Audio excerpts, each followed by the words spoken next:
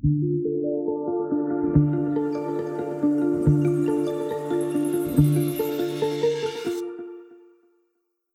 you for downloading the Bristol Lectures podcast, brought to you by the University of the West of England.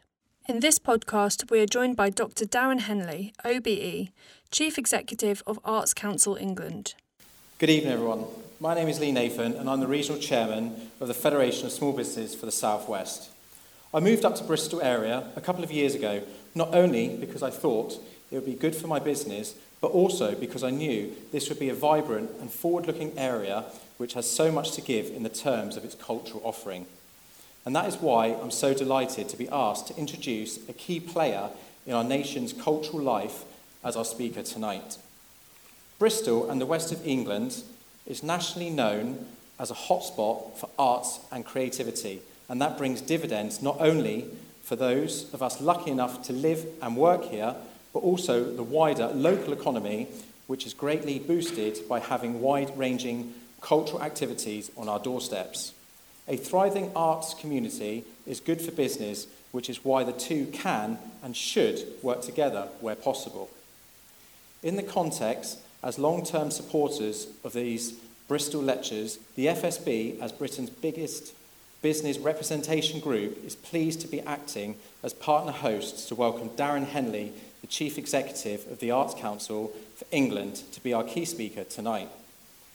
Mr. Henley brings with him a wealth of experience in the arts and media business. He led Classic FM for 15 years before joining the Arts Council in 2015, and he also the author of 2 independent government reviews into music and cultural education.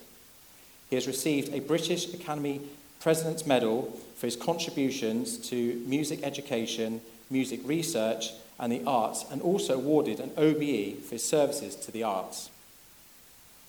His latest book, The Arts Dividend Revisited, shows the link between arts, business and the community by highlighting the role of public investment in helping to create happier lives in villages, towns, cities across England. Please put your hands together and welcome our guest speaker for the evening, Darren Henley.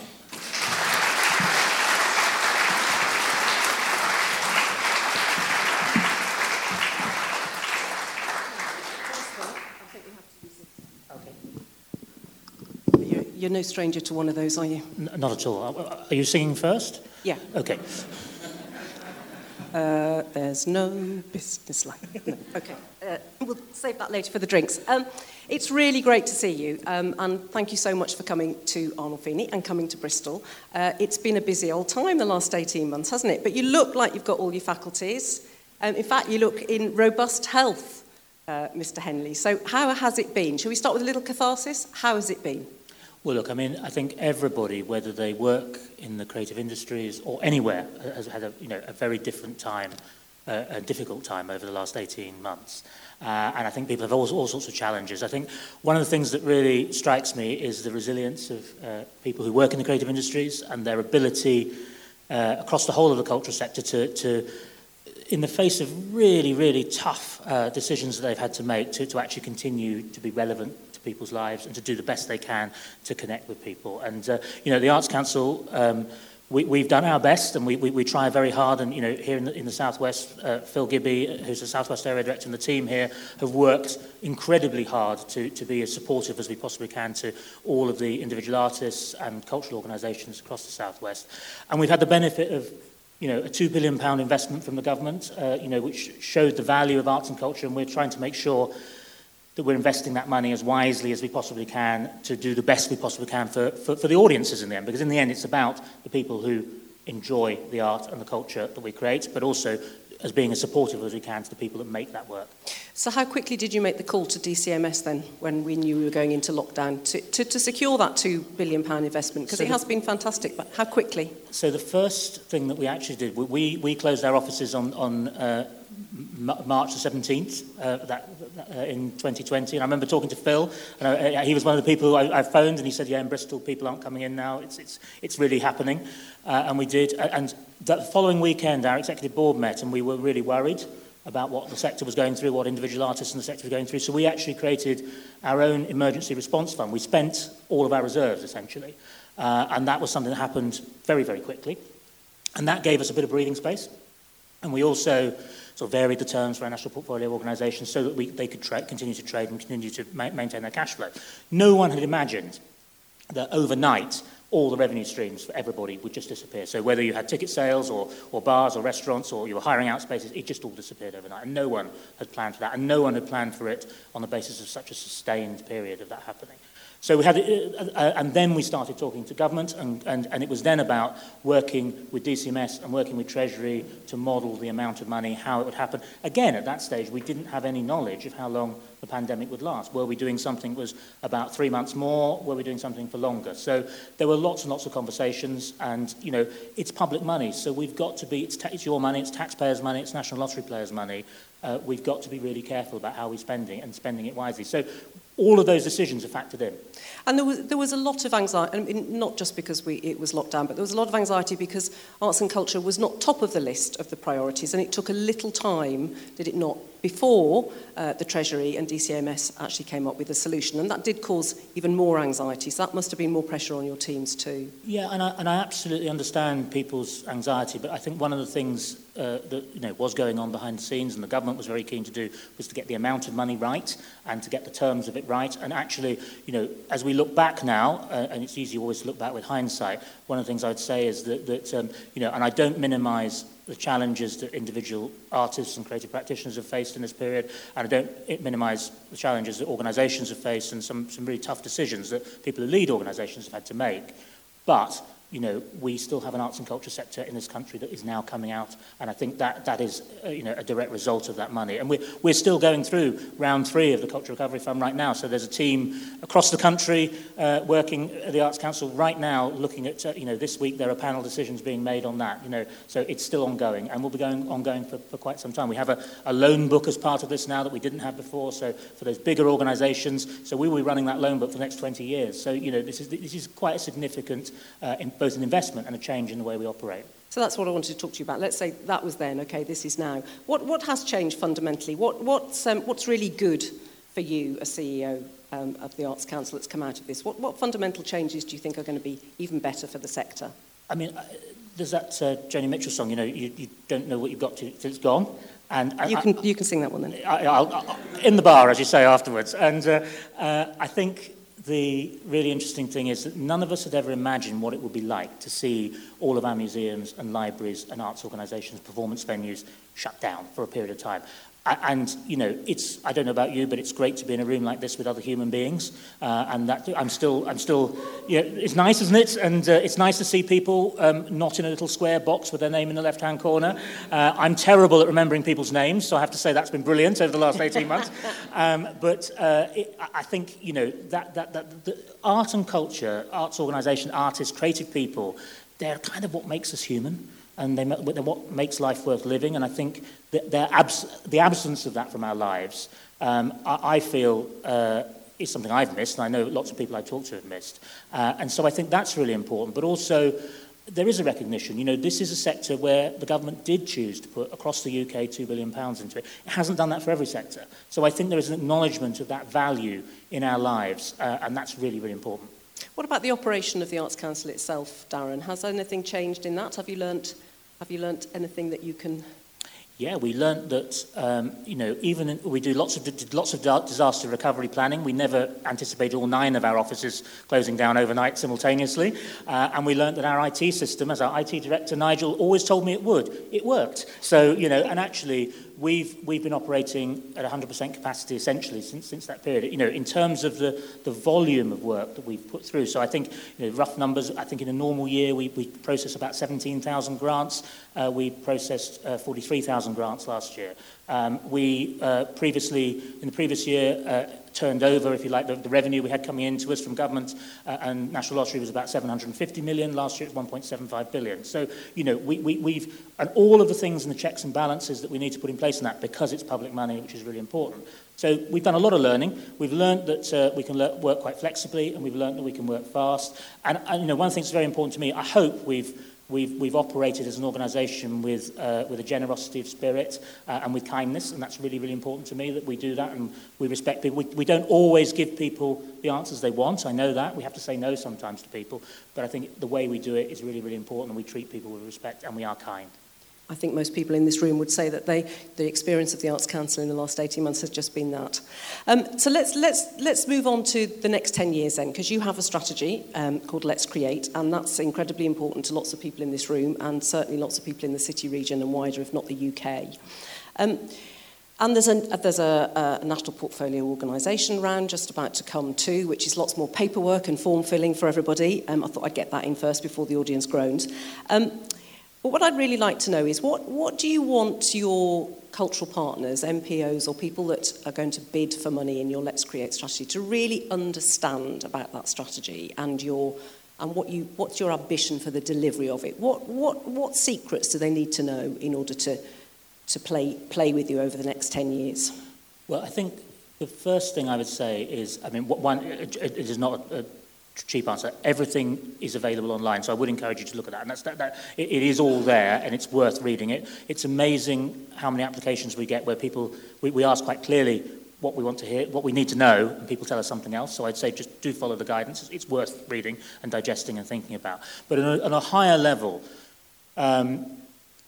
we want everybody in this country, wherever they live, in every part. So a city like Bristol, there's a lot of investment here, and there's a lot of really good stuff. But this is a city where there's brilliant parts, and there's places where we've got to work hard and we've got to connect more people. We want everybody to be able to live their best cultural life. We want everybody to have that opportunity. We absolutely want everybody to be able to enjoy excellent, high-quality work where they are. And we also want people to be able to create their own work as well, and that's really important as well. So that sense of being able to be a participant and to be culturally creative and aware. I think one of the things that I'm very aware of is, the people who tend to end up running this country tend to have similar backgrounds, and I think it's really, really important that everybody has a seat at that table, potentially. And so everybody needs those shared cultural experiences, and also that we recognise the value of everybody's culture as well. So I think that's really, really important. So for me, it's never been an organisation at the Arts Council where we sit behind a desk behind the M25. Other than the last 18 months when I've been locked in my back bedroom, I've been half of every week travelling around the country, and that's really important to me. That I see the work and meet the people. Tonight I'm off to Cumbria tomorrow, which is not that easy to get to in an evening. But anyway, I've got 3 days spending in Cumbria, meeting artists and arts organisations there, working with partners. Universities are incredibly important partners for us. Local authorities are really important, but the university sector I think is quite exciting. So, and I'm not just saying this because I'm sitting here as your guest, but UE is a really strong exemplar university of being a partner in its place and using culture to define its place. Well, that's very nice to hear. Thank you very much. Pity the Vice-Chancellor's not here this evening to hear it, but he might listen to the podcast. So let's spend a little bit of time talking about Bristol and the city region, because it is incredibly rich culturally, as we know. And we've had some pretty big investment from Arts Council in the last few years. The glorious Old Vic, an amazing transformation. Big investment going on in Bristol Beacon. I saw the Bristol Beacon team sitting there. Hello, very welcome, Louise. But everybody wants a piece of that kind of big infrastructure investment. So how do we best get that right going forward? You talked about partners. We can't put it entirely on your shoulders, but sometimes we're not very good at doing things together. I think actually, I went to Bristol Beacon this afternoon. It's fantastic, and it's obviously not going to be open just yet, but it's going to be amazing when it is. And Louise and the team have done a fantastic job there. And, I think it's already you can see the architectural riches of that building being uncovered, and you can then start to see the dream. And one of the great things that I've never seen on a building site before, for the builders, they've actually got pictures all around of what each of the parts of it are going to look like at the end, with the audience sitting in there. And I've never seen that. I've been on dozens of building sites. I've been on there since I started this job, and I've never seen that. I really like that. And the foreman said, well, actually, that's because we're creating something here. And I think that creative story in Bristol is really important. So what I always say is, I think it's really important for places to have a narrative, and to have a very strong narrative. And I think actually in Bristol, you've got that, and you've developed it over time. Go on then, what's our narrative? What's our story? Oh, I think you're a creative place. I think you're a place that makes things happen. And I think you're quite technology advanced. I think Bristol, some of the things that you're doing at Watershed over the years, I think have been very, very strong. I think you're a place now where actually welcoming, you're a very welcoming place, actually. So I think of things like Power Orchestra, actually, and things like that. And for me, that's about saying, how can we think of something very different that needs to happen, and actually you're inventing stuff here. And so I think you should be very confident about your story. And I always feel some places are shout louder, and maybe Bristol hasn't always shouted loud enough about what you have here and what you do. The other thing that I think is really interesting, and is probably fairly unique in cities of this size, is you all seem to know each other, and you all seem to quite like each other, and you all seem to get on. And that doesn't happen everywhere, but there is a definite sense, I see you having, drinking your red wine and things like this, and actually it's really interesting. There is a very collegiate spirit here. I'm not sure that's evident in every city like this, and I think you can build on that. So there's a good sense that when you talk to someone from Bristol, they'll tell you the Bristol story, and they'll tell you about someone else in Bristol who's really interesting, who they don't actually, they don't need to tell you about. It's a generosity of spirit. I would completely agree with that. And I think we've seen that story and that generosity of spirit actually begin to bear some fruit. So the Mayor of Bristol obviously is a huge supporter of culture, was fully behind the Channel 4 Creative Hub coming here, which was really good to have his leadership in that. We have a One City Culture Board just at its beginnings and its fledgling, and there's lots more work to do in that. And also we have had really good support from the regional authority. And out of that has come a cultural compact. So for the people in the audience who don't understand that, just talk a little bit about what a compact is, because it is a partnership, isn't it? It's a group of people aiming to achieve something. Explain what that is. That would be really helpful. I mean, you're absolutely right. So Mayor Marvin has done amazing things, and I think, and also we have the West of England Combined Authority, and we'll be doing more with them as the year goes on. I'll be back in Bristol before the end of the year to talk about that some more. But what we're doing is we're bringing people together, so there's a great convening power. So it's not just a talking shop, but because that's quite important. So it is important to have discussions, it is important to talk, but also it's how can we work together with all the different streams of public funding? How can we bring them together, and how can we make sense of them? I think one of the really interesting things at the moment, there are various quite large infrastructure-based schemes operating around the country that people can bid into at the moment, and it's not just if we look across the city region as well as the city itself, in the Combined Authority region, places like Weston-super-Mare, for example, are really interesting for us at the Arts Council now. And across the southwest, we've got a series of priority places that we're really interested in investing in, and they will make a big difference. With some of those places are places where we maybe haven't invested as much as we might have done. So Bristol, has a good long history of sustained investment. I want to see that good long history of sustained investment grow and be in some of those smaller towns around the edges as well. So so what other criteria did you decide those priority places? Because you said Bristol isn't one. I hear why we're not one at the moment. Weston-super-Mare is. South Gloucestershire, I think, too, within our particular region. Is that about transforming those places that, the arts dividend, as your book talks about? Is that what it's about? How do you choose what is a priority place? So there is, again, if you look at our website, we'll share all our workings with you. So it's not secret, it's not mythical or mystical. And, essentially what we were looking for was places where there'd been underinvestment, but there was opportunity, where we believed there was demand, and where we also recognised, I think it's really important, I always talk a lot about investable propositions. We always want to have places that, there's no point, again, we are custodians of public money, it's your money. There's no point in us just writing a cheque to a place where we think it's going to be wasted. So what we're saying is, look, this is the right time for those places. Our team will work to develop, we'll build up partnerships there, and actually we would anticipate a greater level of investment going into those places over time because of that. And what would you like to see in those places then, as the person leading the Arts Council in England? What would you like to see in 10 years there? In 10 years' time, I want everywhere to have amazing art. I want everybody who's growing up in every school in somewhere like Western to know that they can live their best cultural life, that they have access to things, they know the journey of how they could potentially get a job in the creative industries, or can become a really active audience member or a voluntary participant, whatever it is that is part of their life, that they could study it. One of the things I'm passionate about is coming to a university like UE and studying the humanities or the arts subjects. They're really valuable, and sometimes they're not given the status and value that they should be in our society.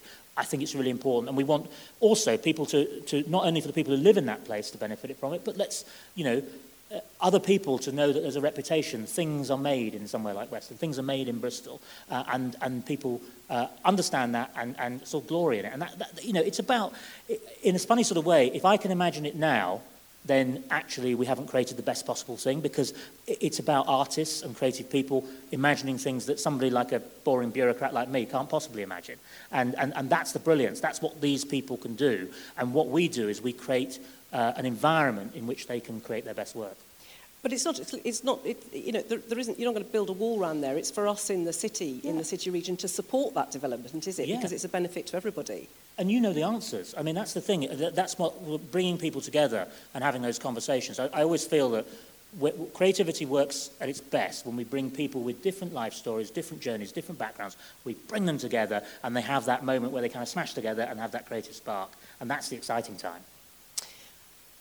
So, can we talk a little bit about politics and policy? We have a new culture secretary.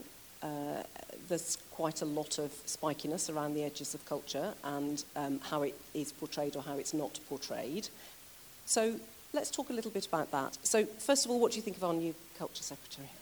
Well, I met her last week, and she was very clear. She is my 8th culture secretary I've worked with since I've been doing this job, and she was very, very clear.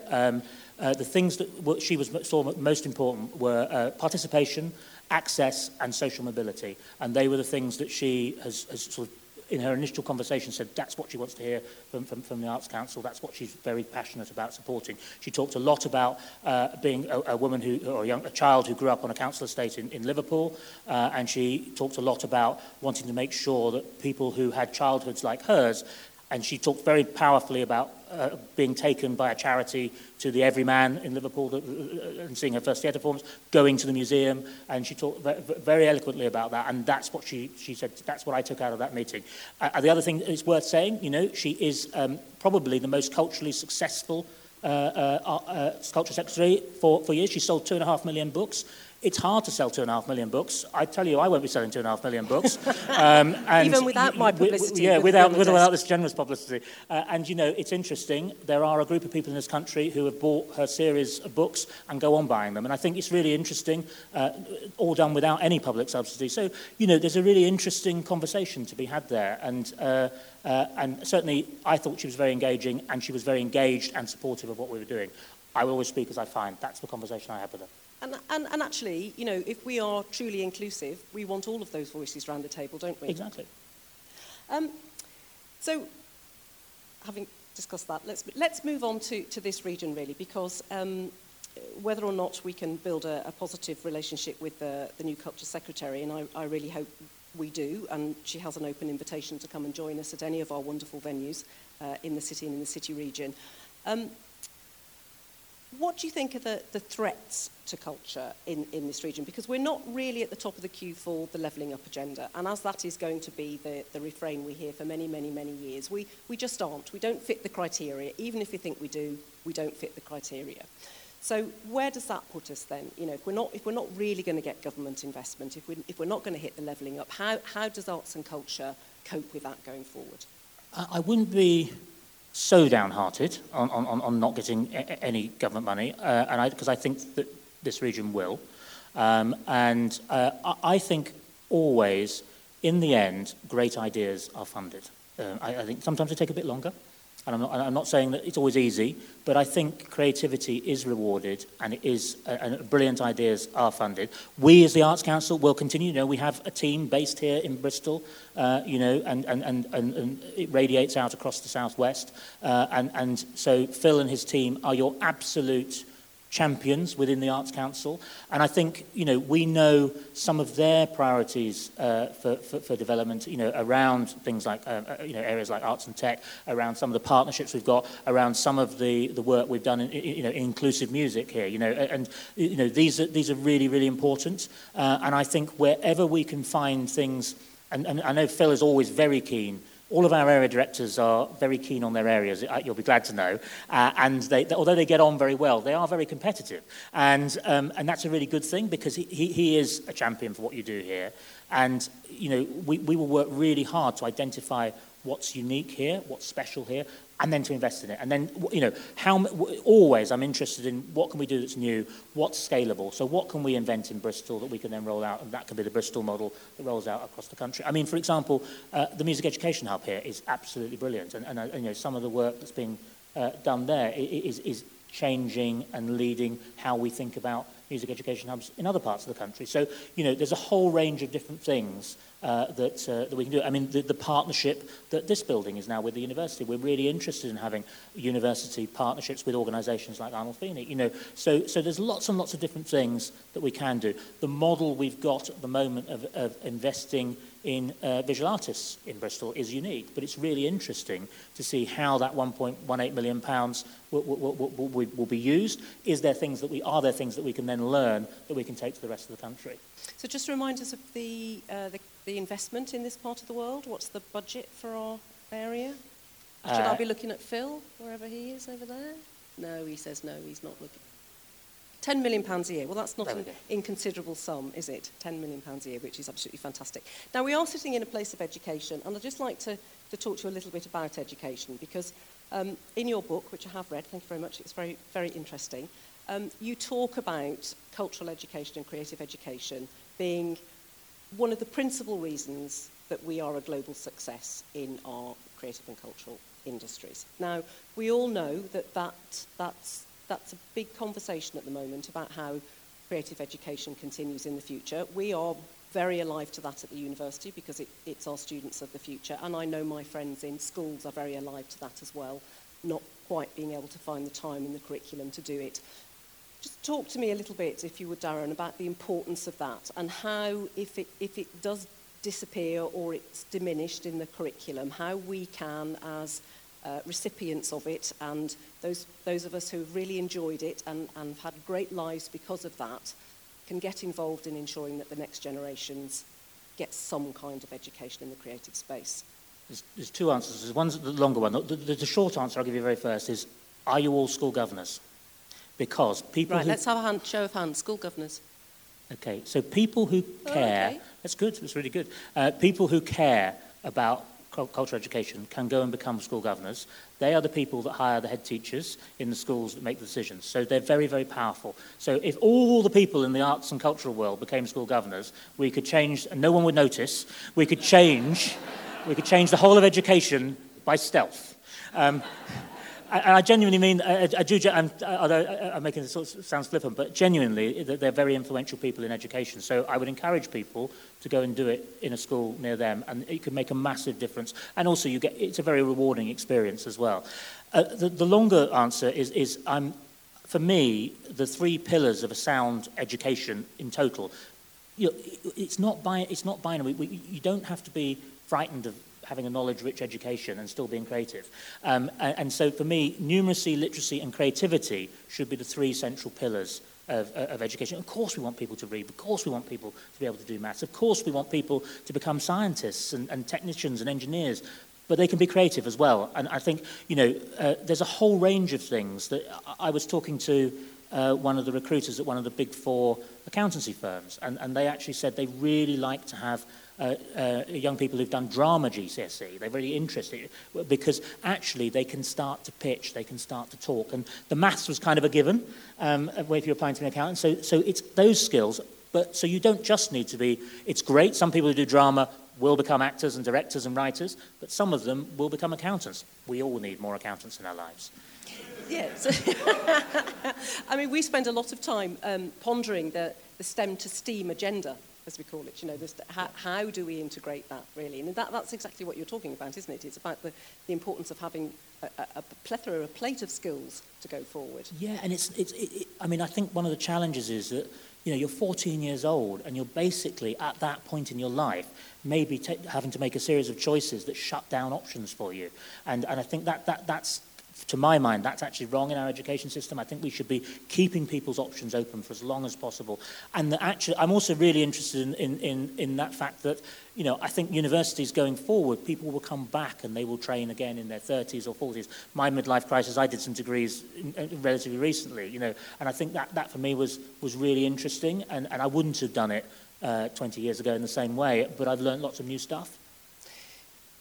So what would you say to, I think we do have some students in the audience this evening, what would you say to them about their creative careers going forward? What advice would you give as in your lofty position, Darren, to a young graduate of a creative subject? I mean, if I was talking to a student directly, I would say the first thing to do is take every opportunity that you can. Everything that's offered to you in your 20s, it was a piece of advice I was given, was just say, within reason, say yes to everything in your 20s, give it a go. Have a go, try it out, because you won't necessarily know what you like, what you're good at, and it may not be what you think you like.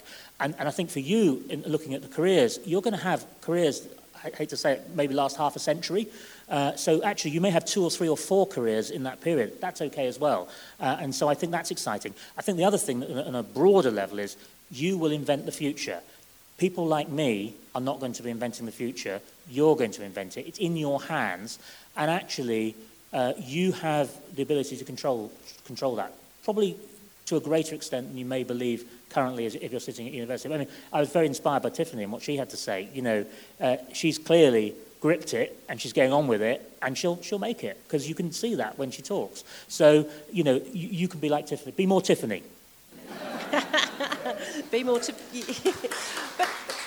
but a really, really fantastic example, not simply of being a great entrepreneur, Tiffany, of actually mixing the business and the creative. Yeah. And I bet it's fun as well, isn't it? Yeah. Yeah, absolutely. Right. Now, I've hogged you for long enough. So, do we have some questions? Shall we put the questions up on this? Yeah, oh, yes. Can we have the Menti number? Sounds like a mouthwash, doesn't it?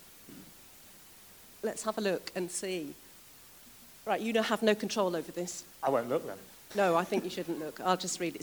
So remember, you can bump them up the order by giving them a like. Oh, we haven't got any, actually. So it's just you and I. So how many copies have you sold of your book? Both of them, I think you bought. Yeah. It is a good read. You sound surprised. No, not that surprised. It makes you feel good, I think, and not all books do that. And it does actually make you feel good. It isn't dour. It doesn't highlight the difficulties and the challenges in a way that you go, oh, you're never going to do that. It's a very optimistic book, unlike this system, which is as not two working. people who've worked in radio, we'll now talk for time, shall we? Yeah, so we keep going. Okay. Talk for time. So I think one of the things from the book Right. Okay. So here's the first question, and it's got 23 likes. All right. So don't look, because I think it's a really fantastic question. Okay. Are you ready? Who do you think should win Drag Race UK Season 3? I don't know their names. I'm sorry, but I mean, RuPaul has got to be the number one in any of those things, but I don't know their individual names. I'm really sorry. If it wasn't on my briefing, I have to say. Phil. Well, Bake Off? Can you enlighten us to Bake Off? Because we do have a Bristol contestant in Bake Off. I haven't. You just say the Bristol contestant. I tell you what, there's a contestant on Bake Off who comes from Bristol. I can't remember their name, but I think they should win. Right answer. Okay, let's go for this one. What would you say to the government who continually undermine and diminish arts and cultural degrees? How can universities and partners change this narrative? So, I mean, I'm absolutely clear that studying a degree in the creative arts or in the humanities more generally is really, really valuable. I think that it's really interesting, isn't it, that the government has recognised the value of our overall cultural sector with that £2 billion that we talked about earlier.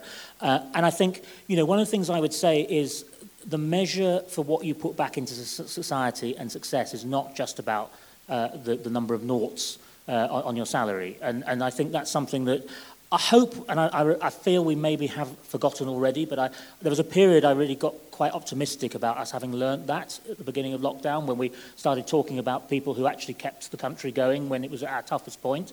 And I think, not all of those people are the highest salary earners, but they're incredibly valuable. And I think artists perform that. If we took all of the creativity out of Bristol, just if you imagine, that's about the architecture, that's about what we see in advertising, it's about what we listen to on the radio or the music that we download. All of those things are happening. They are all creative people. Many of them, most of them, are actually arts graduates. And some of the people who, over the years have run the country and are in most senior positions are also arts graduates. So I want to make sure that everybody has that opportunity. Again, I don't think it's about saying we don't want engineers, because we do. We want engineers, we want scientists, we want that. On the way in, I met a brilliantly exciting PhD student who is doing some really, really terrifyingly grown-up research into science research that could change people's lives across the world, but is also a photographer and an artist, and she's got that creative practice as well. And I think, isn't that fantastic? And I was, meeting her, I thought, actually, you're just one of those people who is just brilliant at everything. But I love that. Those are the sort of people we always want to meet. So for me, it's about having. It's about stopping us making binary decisions. I think that's really, really important. It's not either or. We can have and. Okay, you ready for this one? Don't look. It makes it much more exciting when you don't look, Darren. Okay, 32 people like this one. What is the most surprising, impressive, intriguing cultural response to the pandemic that you have seen? I think one of the best responses I've seen actually was in Holbeck, an arts organisation, a theatre company called Slung Low. And they turned themselves overnight into a food bank. And they absolutely became relevant to their community as a group of artists in a way that was amazing. And the interesting thing is that they're now getting back to do more normal theatre making, and they've got a whole relationship with a group of people they never had a relationship with, and it was really tough, and they worked incredibly hard.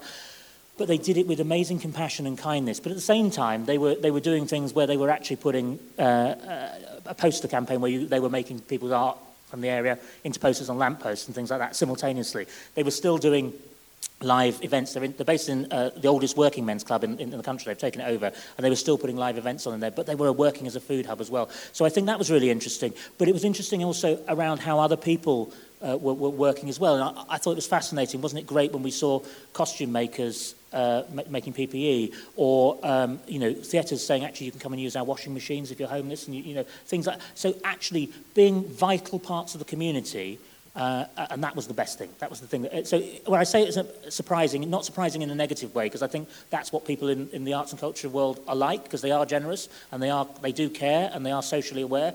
But it was kind of amazing as well. It was brilliantly amazing. Okay, we've got 36 lights for the next one. With the government referring to creative arts and cultural courses as Mickey Mouse courses, I think I'm really offended by that. How do you counter this to still encourage young creatives to study and develop in this area?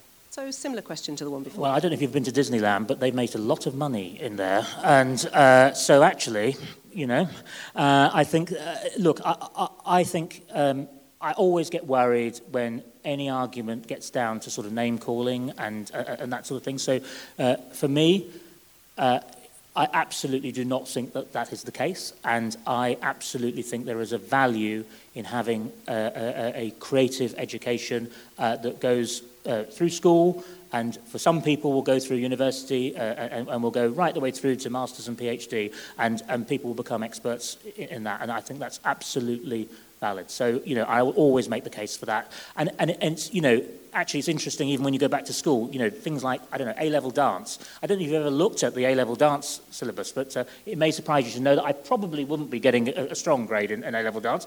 But, it's not only very physical, but there's all the physiology that you have to learn about the body. There's the biology you have to learn about. There's the history of dance. And you have to actually be quite mathematical in how you, tag out the stage and things like that. So it's a much more complex thing. So I think it's always dangerous when things are reduced to sound bites. And so, I would always refute that. There's also something very important about, and it's really heartening to see this acknowledgement about arts and culture in well-being and in social prescribing, actually. So, you know, that's a fairly new thought, or it might not be a new thought, but it's actually been accepted now, and we do have GPs in our region who will send you on a course. I was talking to the person that runs our Centre for Music, which is a student service, and she says she's had many more referrals of students coming in, actually just to take part in something creative in terms of helping their well-being and helping them settle into university. Well, you're absolutely right. So the National Academy for Social Prescribing, we've co-invested in with the Department for Health. So there's a whole new strand there of investment that's coming in to the arts and culture world. It's sort of nascent at the moment, but I think it'll be one that really, really grows. And we know there is a big challenge around people's mental health at the moment. And one of the things I've got very interested in, I'm very interested in positive psychology, which is the science of what makes life worth living. And I think I think in the cultural world, there is a lot that we do that is about making life worth living. And interestingly, because in my working life, we have to spend a lot of time talking to Treasury and making the case for investment. And actually, life satisfaction is one of the things, if you know about the Treasury Green Book, that's kind of the Bible that they make decisions about funding things on. Life satisfaction is now one of the things that they actually acknowledge as part of it. So since 2018, that's one of the things they look at. So I think across, you know, art galleries and museums and the theatre and music and performing arts, there's a lot that we do that is about adding to people's life satisfaction.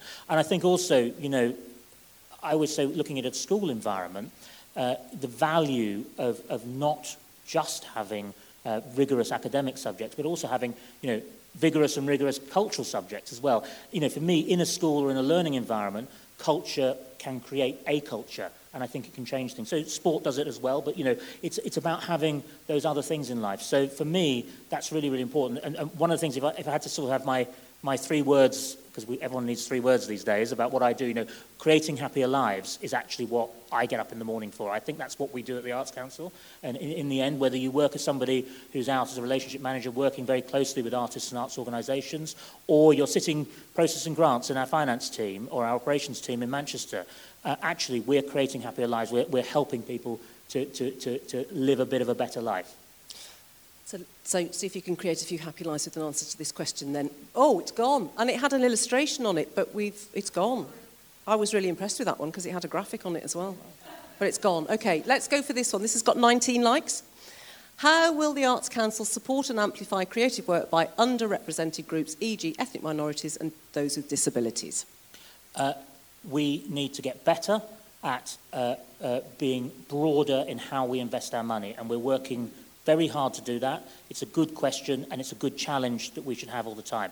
We want to make sure that all the money that we're investing is invested in a way that is supportive for people from every background, every community, every geography, every ethnicity, and also that we recognise, you know, the role that the disabled artists bring as well, and they've probably been underinvested in over time. So we've got to get better at that, and we're really interested in talking to people, in engaging with people, and going on that journey with them. We're not there yet. We need to be better at it. Right, shall we canter through a few of you want these me to go now? quicker? No, Is that your because way we've of saying got a go lot. quicker? We've got 50. Okay. No, okay. Right, this is the one with the illustration again. Bristol is a great place, heart, but like all cities, we have disparity. What's your advice in levelling up locally? How do we bring all forms of arts to all communities in Bristol? Quick answer so we can go through a few of these. Generosity of spirit, talk to each other and actually make the case, and I think can make the case to people like us, but when the case is well made, the money is more likely to follow. Tell a story, have a narrative. How much of a priority are smaller venues and freelance creatives rather than the large established organisations? You can have a bit longer on that one, Darren. Okay, so I mean, we are an industry that does have a very high level of freelance creatives, and I absolutely know how tough it's been for those creatives over the last 18 months, and I don't minimise that at all. So things like Develop Your Creative Practice, which is a relatively new programme that we have. We've grown the funding of that from 3.6 million to about 18 million, and that means more creative practitioners will come through that course, that fund. It's really important. We know that as part of Let's Create, we will build our investment in individuals.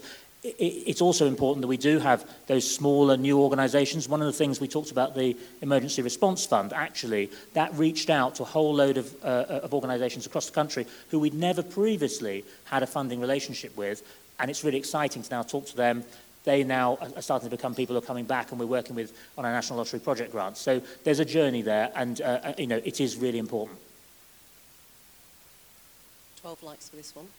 As a festival organisation, we are experiencing spiralling production costs and a dearth of freelancers, many of whom have left the creative industries. Will ACE help to rebuild this wider cultural ecosystem?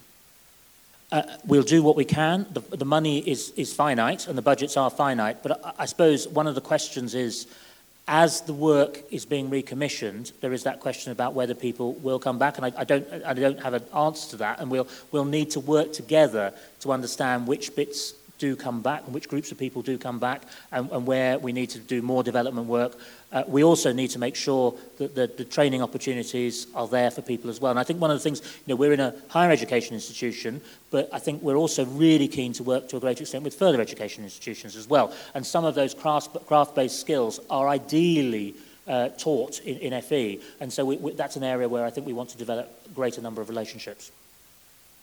Next question, please. Oh. Are there no other questions? Oh, no, here we go. 10 likes. Can you talk a little about the role of libraries in ACE plans? Prior to the pandemic, you took on a role of cultural responsibility to the library sector. Is this still part of ACE's future? Yeah, absolutely. So libraries are really important. So we're not the core funder of libraries, we should say. So that is slightly different. So libraries are a statutory responsibility of local authorities, and that's how they're funded. However, we are the National Development Agency for libraries, so we're working a lot with all of the different parts of that goes into a library. And we have a whole series of programs that we support in libraries. I think libraries are really important because I think they're very egalitarian cultural spaces on high streets up and down the country, staffed by amazing people who want to share knowledge.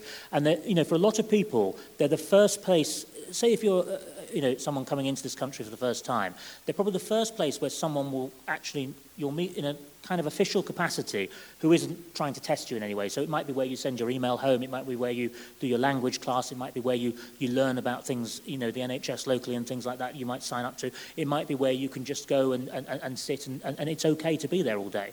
And I think they're really powerful places.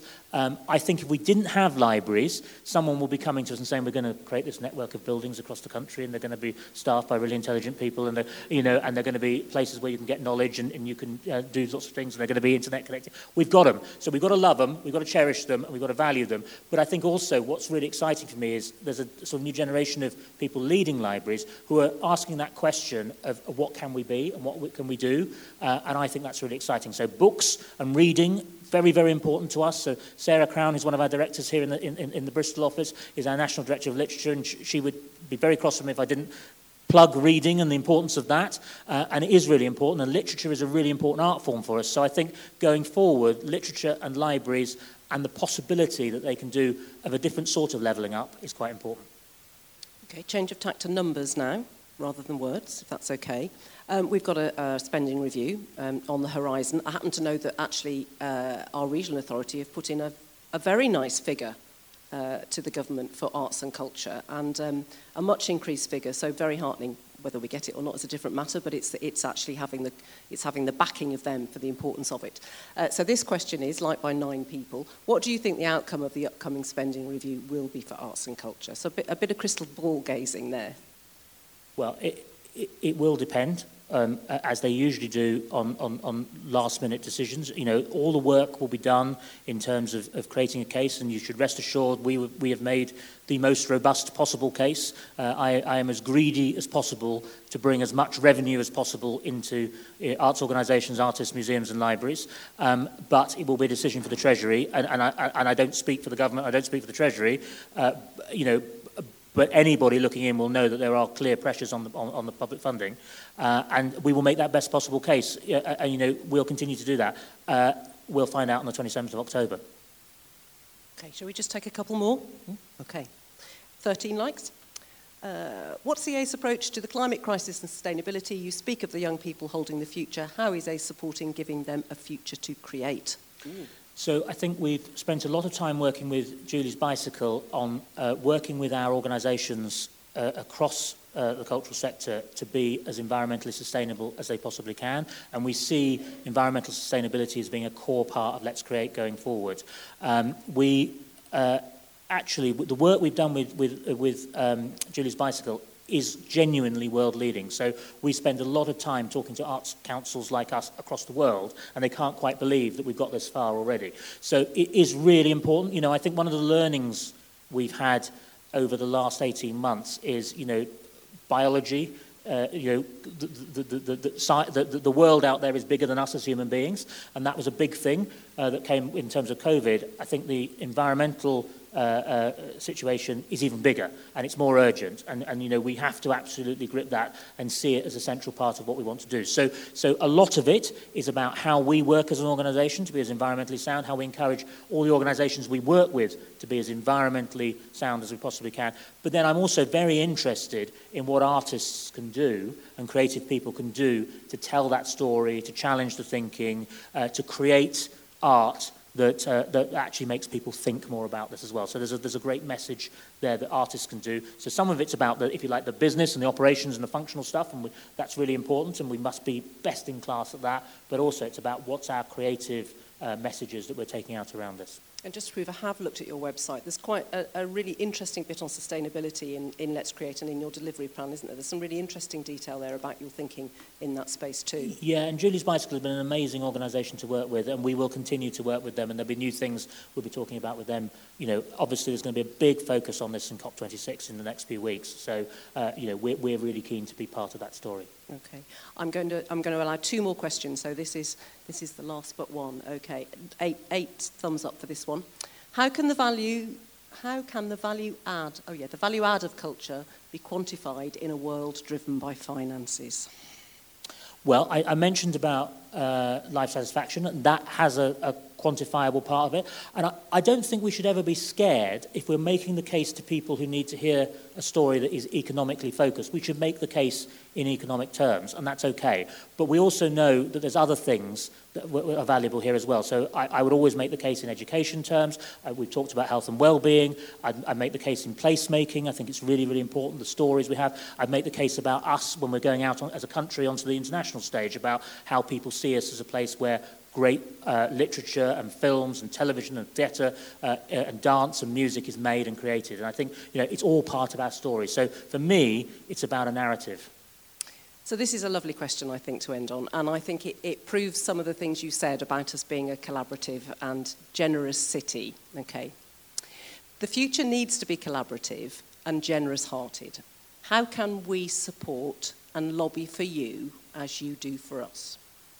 That's a very nice question. And all I would say is you make it easy when you make great work.